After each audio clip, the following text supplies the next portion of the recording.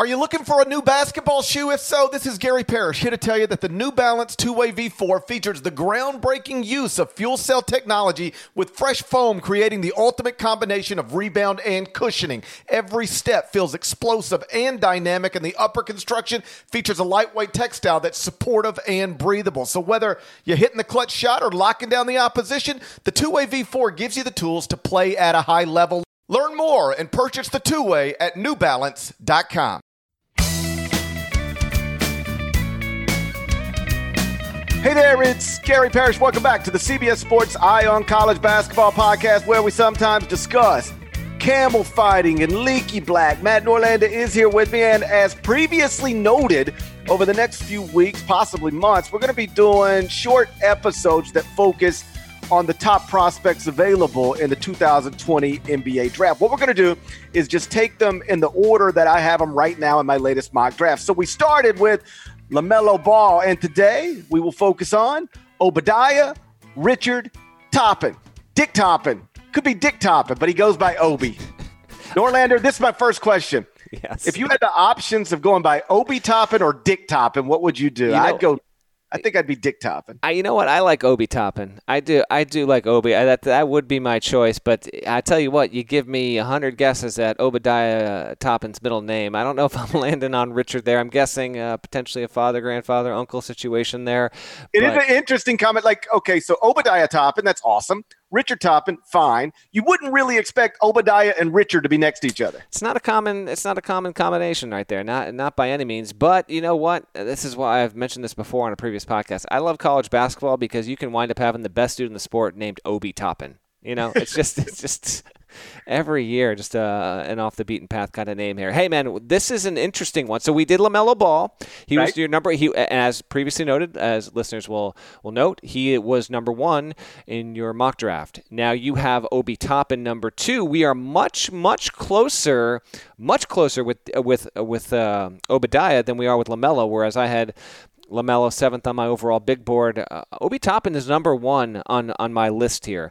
I think that Obi Toppin has clearly demonstrated a skill set and having an NBA body, his growth. He's older, but to me, he is the safest bet, the best combination of elevated floor and still a pretty good ceiling. So you've got him 2. I've got him 1. I've got some stats and thoughts to throw your way as we get through this podcast, but I'll throw it right back to you. For you, what leads you to say, okay, LaMelo Ball 1, Obi Toppin 2 in this 2020 draft? I think LaMelo Ball has, again, as I've noted on the previous podcast, LaMelo Ball's got the best chance to be a star in the NBA. I think his floor is lower than Obi Toppin's. I think Obi Toppin is the safest guy in this draft. I cannot imagine, outside of injuries, I can't imagine a scenario where Obi Toppin is not an impactful NBA player right from the jump. I think Obi Toppin will be the rookie of the year. But I think if Obi Toppin maximizes what he is and LaMelo Ball maximizes what he is, I think LaMelo Ball ends up being the better long-term NBA player. Obviously, prospects don't always maximize. They often don't. They rarely do. But that's how I would distinguish between these two guys. But I do think they should go 1-2 in the draft. And I totally understand why people, including yourself, might prefer Obi Toppin. Just some bullet point stuff. Reigning National Player of the Year, averaged 20 points, 7.5 rebounds for a Dayton team that was projected to be number 1 seed in the NCAA tournament. Led the nation in dunks, so he's great around the rim. Shot 39% from three-point range, which suggests he can be a stretch 4. And maybe even, in small ball lineups, a 3-point shooting small ball 5. Like, that's not off the table. So really the only drawback here is that he's already 22 years old. And when I talk to NBA scouts about him, because I know why we should love him. Like, that's easy to see. He was awesome at Dayton and awesome with a skill set and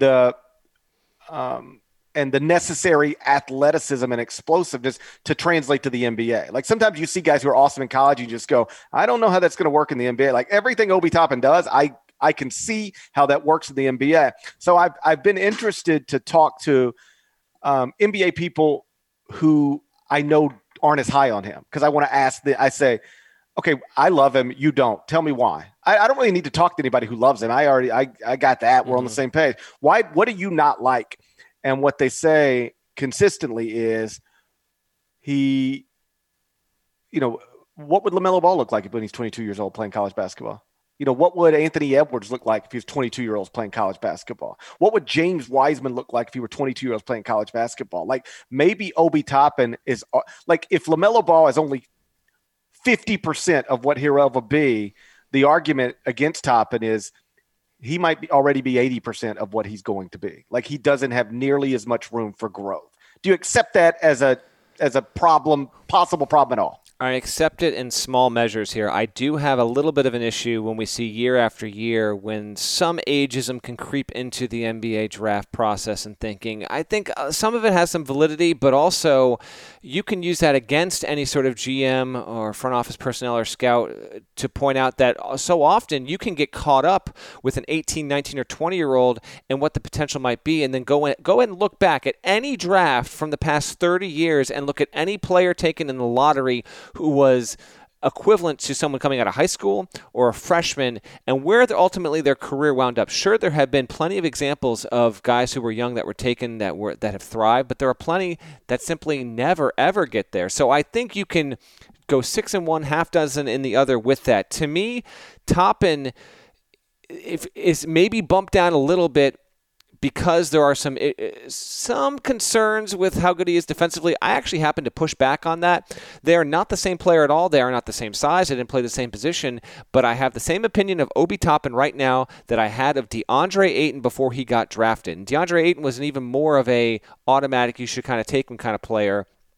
I knew that he had grown from the start of his freshman career at Arizona to what he was as a defensive player by the end. He was still highly knocked for his lack of defensive aptitude. You look at him now, and he is making tremendous strides. To me, Obi Toppin already showed plenty of why he is an adequate at worst defender at the college level. He's got broad shoulders, great feet. I think he's capable of defending a 3 or a 4. The 2s, okay, maybe there's a little bit of question there, but to me, the production is undeniable. You mentioned the stuff around the rim. He shot 70% from 2-point range. One of the most efficient players we've seen as a front court guy in college basketball in the past 3 or 4 years. In fact, it wasn't at the same level as Zion in terms of efficiency, but it was damn close, and he did more away from the rim than Zion Williamson did. So to me, Obi Toppin is the kind... I kind of get these 2 or 3 guys in a given year, GP. Last year, when we sat on that set on CBS Sports HQ and we talked about it on the podcast beforehand, who's the one dude who I swore to you would not suck. He wasn't projected as a top 5 pick, but I said it's undeniable when you look at his production, his physicality, how good he was more defensively and offensively. Who was the one guy I said, I promise you he won't suck? Do you remember? I don't remember, but... Brandon Clark. That's what I was going to say. I actually did kind of remember. It was Brandon Clark, and he does not suck. He's great. No, Brandon Clark was, and I had a couple more, but Brandon Clark was a guy who was like, he should not fall out of the lottery. His age was used against him in the same way that Obi Toppin's age is used against him now, and Brandon Clark has already proven to be a top 10 player in this class. Granted, I know we're still young into this season, and who knows what the totality of this bubble thing is going to turn out to be. But immediate returns suggest that, yes, his age shouldn't have been used against him. So Toppin will also have, and I'll throw it back to you, the other thing that will be used against him, and I've seen him go in mocks really as high as 1 in my own, and I don't think that he will go 1, but I do think he's going to have the best career. And I've seen him drop to as low as like 9th or 10th, which to me is just outrageous. But his competition is also going to be used against him. I find that to be specious at best, because you could have said the same damn thing against Ja Morant, to use another player who's playing in your hometown in Memphis right now. It just didn't matter. Ja Morant was awesome. Everyone knew he was awesome the same way Obi Toppin, well, not the same way, but similarly how Obi Toppin was awesome. So I'm really glad that you've got him at number 2. It would be damn refreshing if we got to draft night And I don't know if we'll have a combine or not, but if we don't have a combine, if his production and his value and the tape and his interviews and the background information all adds up to say, yeah, no, this is a clear cut across the board top 3 kind of guy. I'm not convinced it's going to be that, but to me, I'm in on him more than anyone else. I think he's just the most reliably going to be good NBA prospect in this draft. And when we look up 5-7 years from now, it's going to be clear. That's my take. Listen, if somebody wants to argue, there's 18-year-old LaMelo Ball. I prefer that over 22-year-old anybody. I'll listen to that. 19-year-old James Wiseman over 22-year-old Obi Toppin. I'll listen to that. 19-year-old Anthony Edwards over 22-year-old Obi Toppin. I'll listen to that. I disagree, but I'll listen. It's reasonable. There is no scenario where I think you could pick 8 dudes before you take Obi Toppin. No scenario. 0. I'm as emphatic with you as that in terms of a top 5 personally, but 8 is out of the question. If we are doing an HQ draft show and we get to like the 8th pick and Obi Toppin hasn't been taken, I'm going to lose my mind on that set. There's zero reason for justifying it. 0. Yeah, because the counter argument to what I was saying earlier about, what would LaMelo Ball look like in college basketball at 22, or Anthony Edwards at 22, or James Wiseman at 22? Like, would they be just as dominant as Obi Toppin? And I guess the answer to that is sure, maybe, but like, how much better than Obi Toppin could they be? Mm-hmm. I mean, Obi Toppin was awesome, and the whole he did it in the A10. Like, sometimes you just got to watch the games. Whatever Obi Toppin was doing to UMass, he could do to anybody. Obi Toppin would have been a star on any team in any league. You saw him out in Maui. He didn't seem overwhelmed by Kansas. Best team in the sport. He was awesome, and he would have been awesome anywhere. The backstory on him, for people who might not be familiar, really nice story, and it does have a common thread with some other high-level success stories over the years. So he's in high school, like he's a little guard. Nobody is recruiting him.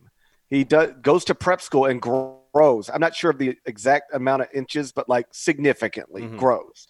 And suddenly here's this guy who's been playing guard his whole life, but now he's the size of a forward, but he still maintains those guard skills. So then he goes to he gets a Dayton offer, accepts that, goes there, and I think he has to sit out a year. Was it academics? I believe it was. Yeah, academics. it was due to academics and transcripts and credits, right. etc. Yeah, so he sits out a year and then has a really good, kind of off the radar redshirt freshman season at Dayton. But like as the MC of the A10 media day, it was on my radar, but not enough to where I thought he was going to be the player of the year as a redshirt sophomore. But with all due respect to Luka Garza, he was clearly the best, at least in my mind, the best player in the country on one of the best teams in the country. And like I said, the other guys who have high-end talent, who have grown significantly at a late age and have been able to maintain some of the skills they had when they were a much smaller player. Like their success stories around the league. Anthony Davis being, I think, the most obvious one. Yes. Anthony Davis, as the story goes, was like playing high school basketball in Chicago. I remember talking to Bruce Weber about it one time. Bruce was the head coach at Illinois. Bruce was like, I'd never even heard of Anthony Davis or his high school. Like that's how off the radar Anthony Davis was. Then he grows like 6-7 inches. And somebody told Bruce, they were like, Bruce, you got to go see this kid at this high school. Oh, okay. Well, like, where's he ranked? Not ranked, but he's gonna be, and that is the Anthony Davis story. Obi Toppin has a similar story. He grew a little later, but he still grew significantly very quickly. Was able to maintain some of the skills that he had when he was a smaller player. And what you get is a guy who you and I are on the same page, has to go in the top 5 somewhere. He's got a really good mid-range game. You mentioned the three-point shot. He didn't shoot it a ton, but he wasn't shy with it. It took 82 threes, made 32 of them. That's a 39% clip. I actually think that's enough of a sample size to at least put decent stock into his ability to step out and shoot. Obviously, there's a difference between the college line and the pro line, but I think that he's going to be well built to do that. And by the way, he did play it like, if you really watch Dayton play, and plenty of our listeners were plenty familiar with Dayton, like Jalen Kutcher, Trey Landers, Rodney Chapman, Ibi Watson. Yes, this Dayton had an Obi and an Ibi on its team. I think that's the first time in college history. But the point is, there's some like real like high-end college talent around that, to the point where obviously the Flyers went 29-2. While many teams, including undefeated San Diego State, had banner seasons, you and I agree. We mentioned this back, it does feel like a year ago, but in late March, we feel that when we get 5-10 years down the road from this, Dayton is going to be the poster child what-if team in a what-if season in college basketball. And 2 points I'm making here. One, it wasn't like Obi Toppin was absolutely having to do it all himself. He actually hit a great balance between being an outright stud and outright star and having like legitimate playmakers around him that kind of upped his overall profile for me. But Toppin's interesting from his draft perspective in this. Massive what if. We don't get an NCAA tournament. A lot of teams, you could have been a 1 seed. Where might have you gone? I would have loved to have seen what Dayton would have done in the tournament and what kind of conversation we'd be talking about right now if Dayton makes a Final Four and Obi Toppin, they lose in the national semifinals, but Obi Toppin averages 25-9 over that run. Or Dayton gets a 1 seed, gets knocked out in the second round by an 8 seed. Obi Toppin, averages 15-5 in those 2 games, and fair or not, he'd still be evaluated surely as a top 10 level kind of pick, but I don't think that he would be in the conversation potentially to be a number 1 because the tournament can have some maybe overrated influence on prospects' overall stock there. So I think Toppin's probably benefited personally by not having a tournament because if he had gone up against some stronger competition and hurt himself there, whereas now GP we're going on basically what he produced over the course of a season there. But he's the one guy in all the prospects we're going to talk about in this little mini pod series that not having a tournament, I weirdly think it actually might have benefited him. One more thing before I throw it back to you. Obi Toppin ranked in the top 10 in 10 categories last season. He was 10th in field goals made. He was 6th in field goal percentage. He was 4th in 2-point percentage, which I don't think can be overstated. Effective field goal percentage kind of goes hand in hand with that. He was 4th there. He was 7th in PER. As a comparison, Vernon Carey Jr., the best freshman in the country, was 3rd. Luka Garza was 2nd. True shooting percentage, he was 8th.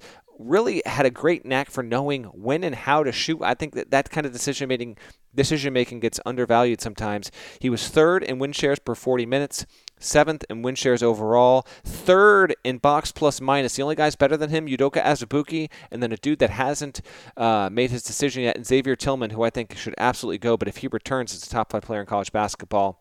And then offensive box plus minus. Those are all courtesy of Sports Reference. So the point is, it's not just 1 or 2 things that Obi Toppin is really good at. I think he was an adequate, at worst, defender, and offensively, he showed the array there that leads GP to have him 2 and me to have him 1. I suppose it's possible he benefited from not having an NCAA tournament because it eliminated the possibility that he would look like anything other than the best player in college basketball. Because in the games that he played, that's what he looked like. Or his team, GP, or just, this wouldn't be fair. I wasn't clear enough in that. It eliminated also Dayton potentially getting knocked out in the second round or the Sweet 16 and people saying, well, if you're really that good, where's the proof in the tournament result? I think that also benefits him not having that potential, bad end of it. Yeah, perhaps. I guess I could flip it around and say that there's also a scenario where, if you remember, like Sportsline ran a simulation of the NCAA tournament, and they had Dayton winning the national championship. Oh, yeah, sure. Yeah. Would Dayton have won it? I don't know, but they were on the short list of teams that could have done it. And I do think there's a scenario where, and I'm not arguing whether this is right or wrong, I just know that it does happen sometimes, where he just steamrolls through the NCAA tournament. Dayton actually wins the national championship, and suddenly, if you're running an NBA franchise, you just go, of course. I can't. How do we pass on this guy? Like, I don't care that he's 22 years old. How do we not take that guy? That was also in play. It was in play, and had that, oh man, that would have been an incredible thing to watch. Dayton was 4th at KenPom. It was the best shooting team in America overall, and in fact had the 3rd best 2-point percentage in the history of the sport. Dayton made 62.3% of its shots. Only 2 other teams, one of them being Belmont a few years back, and then Princeton in the early 90s, ever had a season where they were more accurate from 2-point range. And so much of that was Toppin, and certainly Trey Landers, as I mentioned before, Jalen Crutcher helping that overall. But you're right. Had Dayton made a Final Four, and championship, even more gravy at that point, but making a Final Four behind Toppin, I think we probably would have a little less of a sell on his stock at the high end. Again, it's all relative here. Obi Toppin is almost universally observed as a top 10 player in this draft. To me, he should be universally observed as a top 5 guy. I just happen to believe that he should be more in the discussion for the number 1 pick. And really, as GP's mentioned before, he probably lands 4th behind LaMelo Ball, in addition to 2 other guys we're going to talk about on future podcasts. Yeah, I'm fine with, honestly, I'm fine with him going first overall. Like, I understand why somebody might do that. I'm fine with him slipping to 4 or even 5. But outside of the top 5, I just don't see that. My last question for you before we wrap here. We talked about LaMelo Ball in the previous one, and you mentioned, listen, when I've got the number 1 pick, I really am not of the mind to take team needs into account. I'm trying to get the best guy. Do you think, because we don't know the order yet, do you think that Obi Toppin is going to either benefit or suffer from team need? Do you think that how his game and how he plays is more prone to where he's going to go based on team need versus his overall talent? I think of the top shelf guys, the person who could benefit or suffer most from team need is James Wiseman. Okay. He's a center and only a center. Like, he likes to call himself, and we will talk extensively about Wiseman on a future podcast, but he has, since he was in high school, called himself a unicorn, which maybe he and I just have different definitions of that. But like, he is uniquely gifted and special in certain ways, but he is only a center. That's it. Obi Toppin could, he could be a stretch 4. He could play small ball 5. He played 5 at Dayton, most of the time. So he could play, either front court position. He's comfortable around the rim. He's comfortable away from the rim. Wiseman is the one, if you've already got a center you love, do you really take another one? And if you just don't love centers, like if you just say, like, why are we taking somebody who can only play that position, with a top 5 pick? That position has been so devalued in the modern NBA. I think he's the one that, if the right team picks first, they might take James Wiseman. But there are certain franchises that if they get the number 1 pick, they just will not. Like in the NFL, there are certain franchises just will not take a running back. I think there are also certain franchises in the NBA now that just will not take a center. Okay, understood. That makes sense with Wiseman. He's obviously going to be one of our pods in the near future there. Toppin is an interesting prospect, and I think it's really I think it's just a cool thing that in back-to-back years, and this isn't just specific to these years, but just most recently, you've had a player come out of Murray State at a different position and work himself clearly into that top 2 conversation, and now we have a player out of Dayton work himself into that top 2 conversation. I think it's actually really good for college basketball that staffs that are outside the power conference structure can point to players and say, it is possible, here's how it can be done. You look at Ja Morant, you look at Obi Toppin, and they can see some fine examples of it. No question. It is one of the misconceptions about college basketball. Like, people often say nobody puts more players in the NBA than Kentucky or Duke. And that is technically true, but they don't put them in the NBA as much as they recruit NBA players, keep them for a year, and then let them go to the NBA. The truth is, if you are talented, they'll find you wherever you're at. It can be at Murray State. It can be at Dayton. It can be at Weber State. If you are a top shelf prospect, it honestly doesn't really matter where you go to school. If you're in the Ivy League, they'll find you. And, it didn't take long to find Obi Toppin. I mean, he was at Dayton. That's a proud and rock solid basketball program. But, he didn't need to go to Kentucky or Duke or North Carolina to become the National Player of the Year and a legitimate prospect. That happened at Dayton, and I think probably it would have happened anywhere. All right, if you guys are liking these, please let us know. We still want more Apple Podcast reviews. You guys were so good at doing that throughout the season. It's been the off season, obviously, so they've slowed a little bit. Please give us feedback. This is it's a fun little side project we're doing. In addition to regular episodes that are obviously still going to happen, we're going to still give you some shouts, some fun news, some scoops and analysis and all that stuff. But we do have a build up to the NBA draft, and we're trying to give you guys multiple episodes per week. So we're doing a little, a fun side thing here. So please do rate the pod on Apple Podcasts. Even if you are like devoted to Spotify, hey, we love you there as well. But if you haven't rated, please do, and then give us feedback what you think about these little, medium-sized episodes, if you will, with some evaluation. We'll take it into stock. And again, we've still got another 5, 6, or 7 that are going to be coming in the weeks to come. Shouts to Devin Downey. Shouts to Chester, South Carolina. Shouts to Terry and Meth and Teagle, legend. Shouts to Larnell. And like Norlander said, please go subscribe to the Eye on College Basketball Podcast anywhere you subscribe to podcasts. I'd appreciate it. Appreciate you guys listening during the off season, during a pandemic. Don't take it for granted. Stay safe. We'll talk to you again real soon. Till then, take care.